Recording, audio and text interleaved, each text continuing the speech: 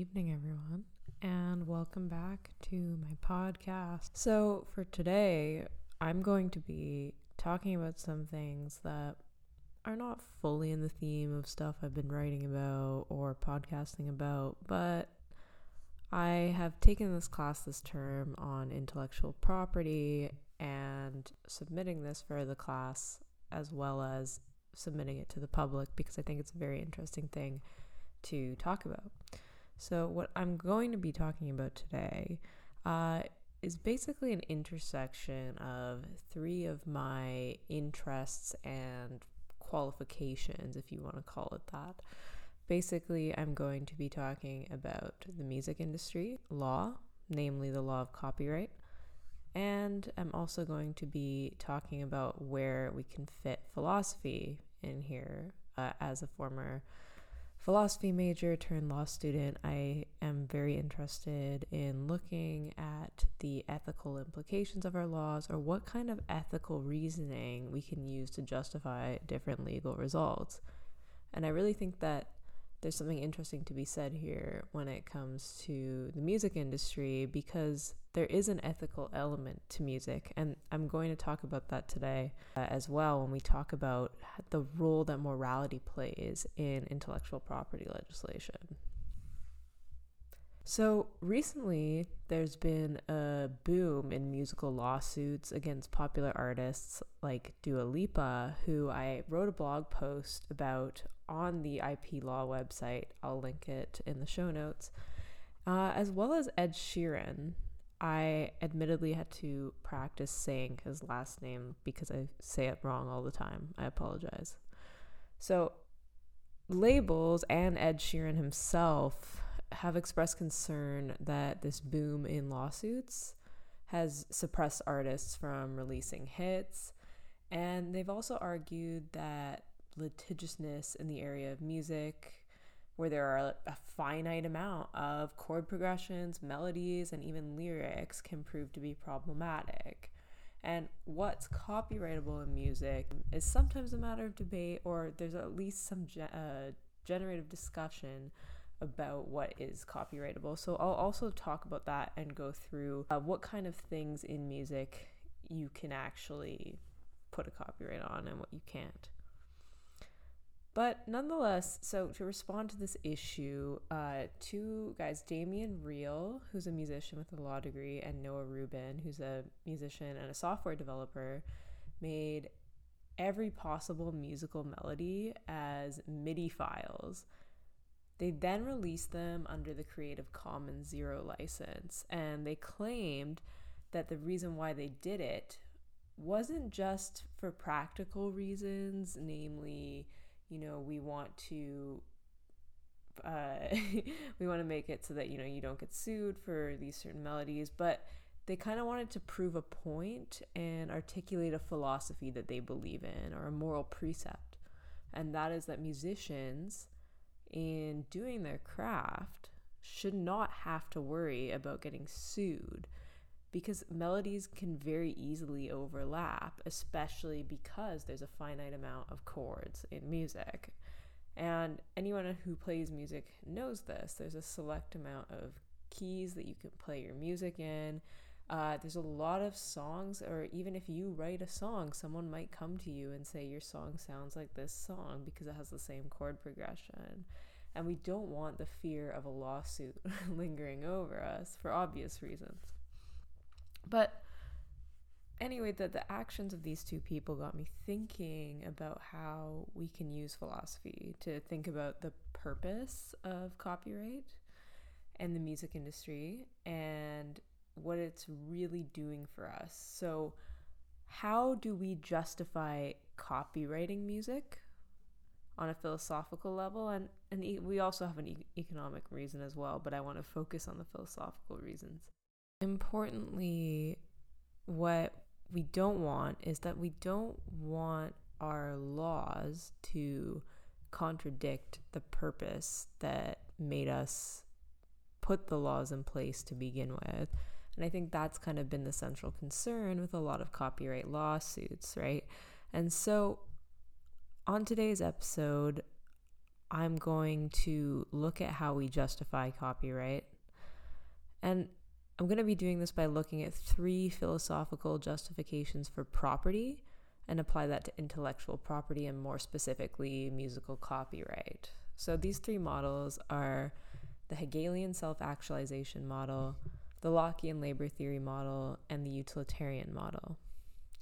Now that sounds like a mouthful already. So before we get into that, I'm going to take a step back and talk about the purpose of copyright and what role it's played in music so far. I should also note that I am a Canadian law student, and much of the musical lawsuits do take place in the US. So while I might make reference to Canadian case law in talking about the values that animate our copyright law, when I start to talk more about the music industry itself, there's definitely, like I said, the case law on music in particular was much more American.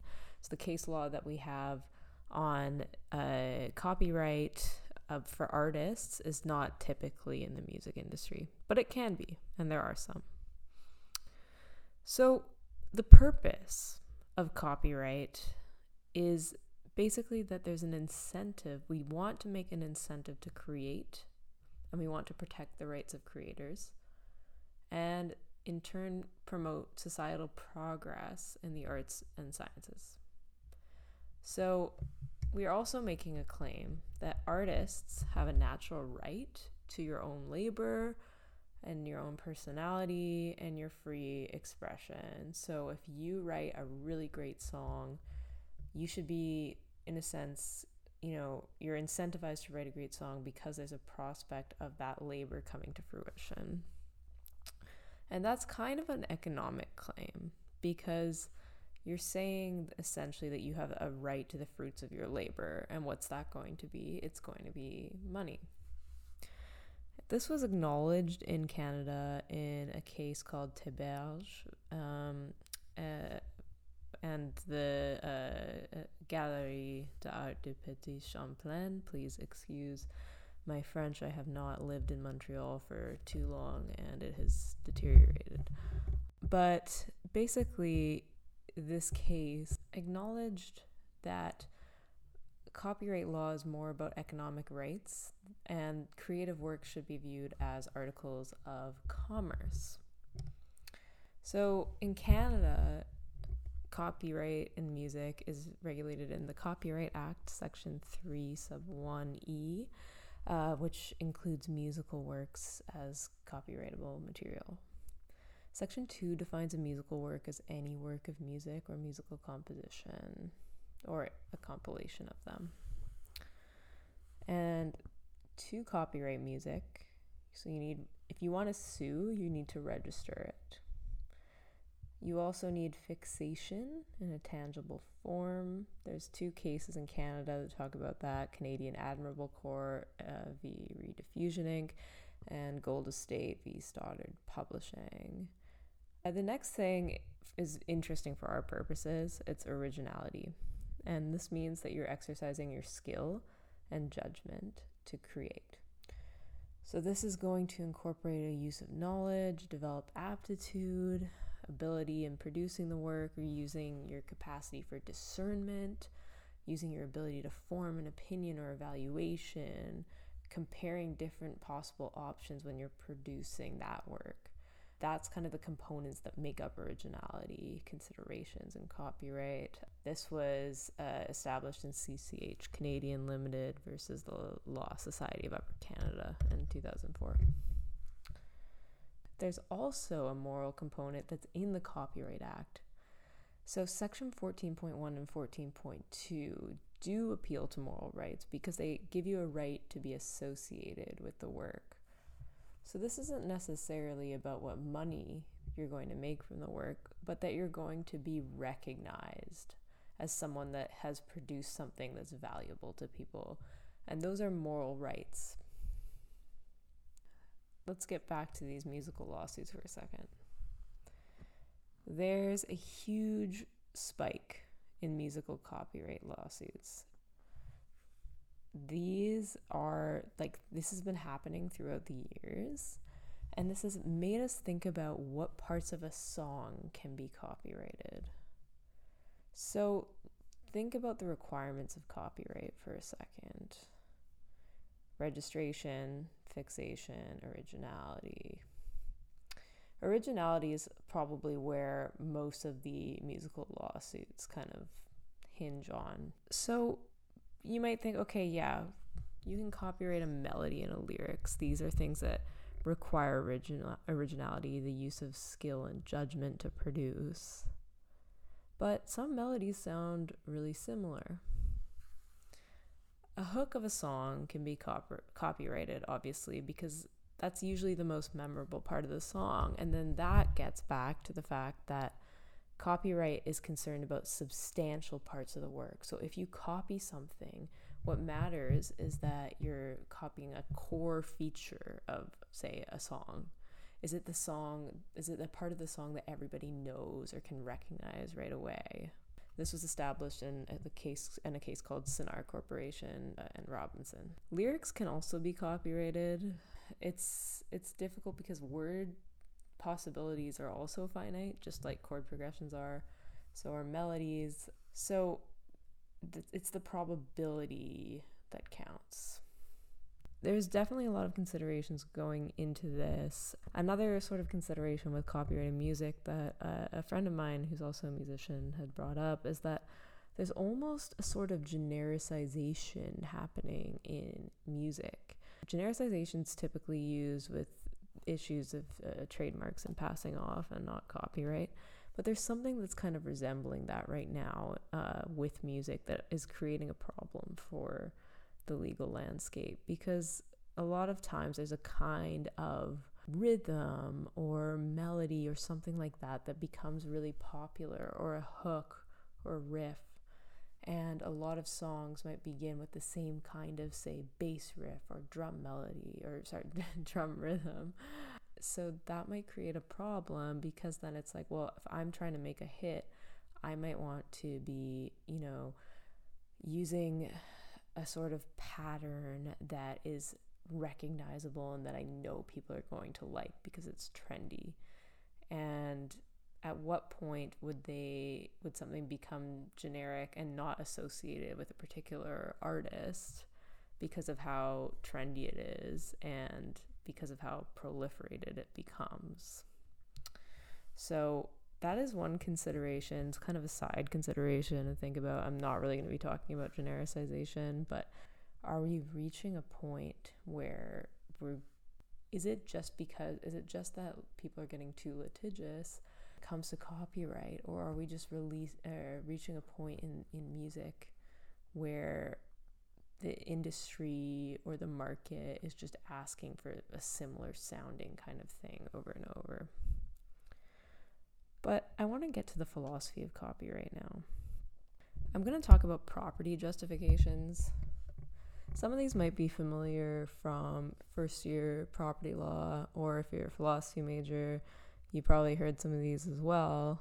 I know the name Hegel generates fear in people's hearts, but I promise this is actually pretty straightforward. So the first justification is what's called a personality-based justification.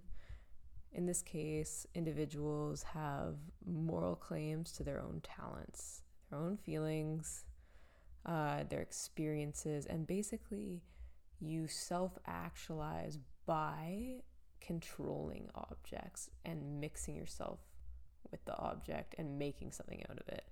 So when I play piano, it's an object. I'm using my knowledge of the instrument. I'm using my own hands to create something with it, and that is an actualization of my own will. So I'm exercising my will on the instrument. So there's a moral claim to, say, control a song that I write on the piano, because it is kind of an extension of my being in a way. And a common objection to this is, well, do you own your feelings or your experiences? And do you have a moral claim to it? Because again, like especially with copyright, we can't just say like, oh, okay, I got to my piano and I played something and that's that. There are other requirements.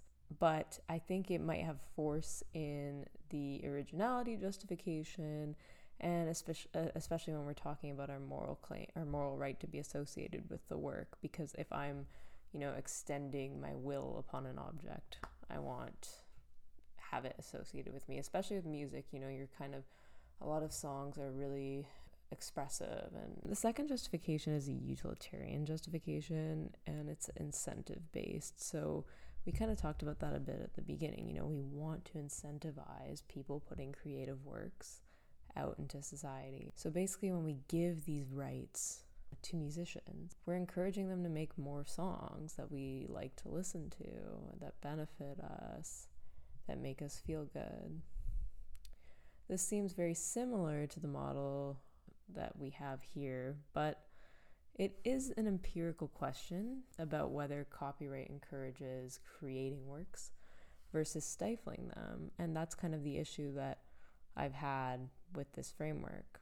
So, we might say, yeah, like copyright is to incentivize creativity. That's why we're giving these limited ownership rights. But in giving these limited ownership rights, are we actually stifling creativity because there's a threat of a lawsuit lingering over your head? So if we want to, put that forward, we need to make sure that the way that our copyright laws are right now are actually encouraging more creativity, or whether or not they have a chilling effect. In which case, then, that's not really the justification for our copyright laws. Or it is a justification, but our laws are not fulfilling that justification. The last one is the Lockean justification, based on the theory of John Locke, very influential philosopher, basically inspired the US Constitution. So basically, Locke is saying that you gain your property right by mixing your labor with the object or the land. Don't know how accurate it is to call something like a piano a land, but So basically, what the point is that you're entitled to what you produce, because you're taking time, you're taking effort, you're taking your own skill to do it, and you're exercising that upon, say, a piano. This kind of sounds like the conception that Beverly McLaughlin stated, basically that, you're for originality, that you're using your skill and judgment. So in this view, it wouldn't matter if we encouraged more creative works, or maybe not as much. What would matter is protecting the artist. It's not utility based. We're not saying, okay, we want our copyright laws to make it so that we're making as much good music as possible. We're saying you're an artist, that is a worthwhile endeavor, you deserve protection for exercising your skill and judgment, you deserve recognition, and so forth. Now, these things can overlap, because we might say, well, an artist is not going to produce creative works that benefit us all if they don't get the recognition that they deserve.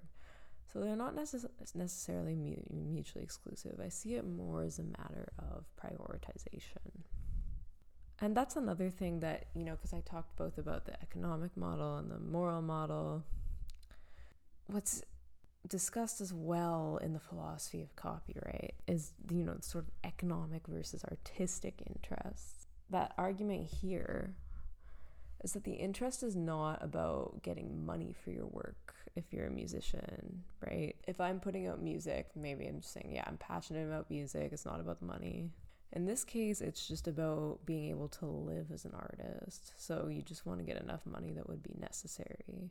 Beyond that, maybe you'd want to have a social position where you can develop your talents and not be burdened with the duties that might impede your art.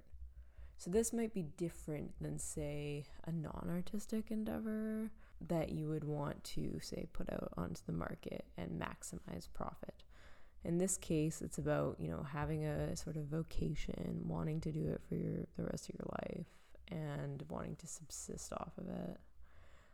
I mean, it is debatable as to how much difference there is here, and I would definitely be curious to hear people's thoughts.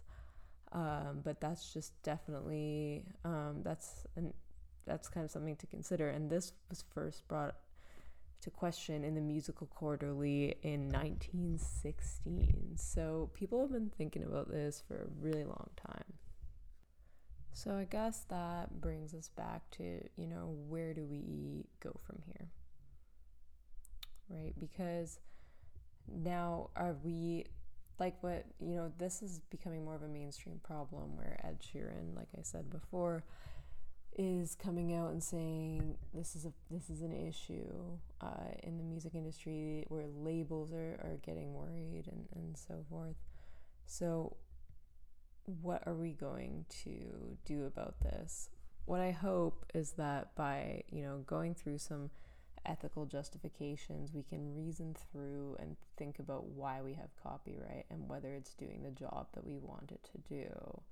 I think a lot of artists who would typically have an interest in having the strong copyright laws, right? Like someone like Ed Sheeran would ostensibly want a strong copyright law because he's extremely famous. He probably doesn't want people copying his music. He wants to be associated with his own art. But when you have artists that are now expressing concern about this, it might mean that there's a genuine problem with stifling creativity. Again, we have to bring it back to considering, what is the purpose of these laws.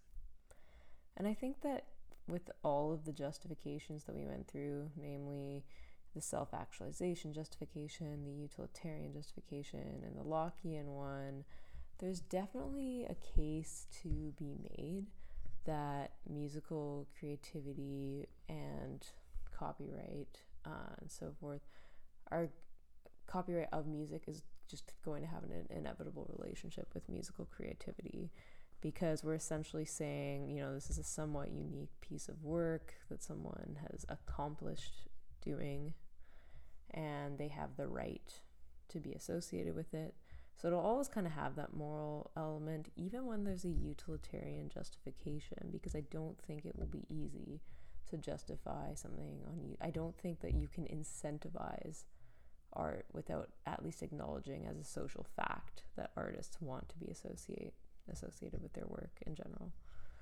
So that's something to be considered. And I think also we need to, with all three of these considerations, we also should assume that artists want as much space for creativity as possible so they can exercise their will upon these objects and self-actualize. They can be incentivized to go into the market with their music, and they can mix their labor with an object and produce the fruits of those labor, of that labor that they're then entitled to. So I think even with like all mainstream justifications, we can definitely acknowledge that this concern is a valid one. And I think, there's been some creative sort of solutions by people like Damian Reel and Noah Rubin, who put these MIDI files under the Creative Commons. It doesn't seem like it'll really be enough, but I do think that, like I said, it's good to consider or stop and think why we have copyright, what it's doing for us as artists, and what changes we might want to make if it's not doing what we were hoping for it to do. So that's all. I don't want to make this go on and on and on. Just thought I'd offer that insight. So thank you everyone for listening, and thank you to Professor Festinger for this class and teaching me all these things about copyright. It's definitely been useful. Not just copyright, just all intellectual property. It's been useful to me, and I'm sure to many others who have an interest in the music industry and who make music themselves. So thank you very much everyone, and I'll see you next time.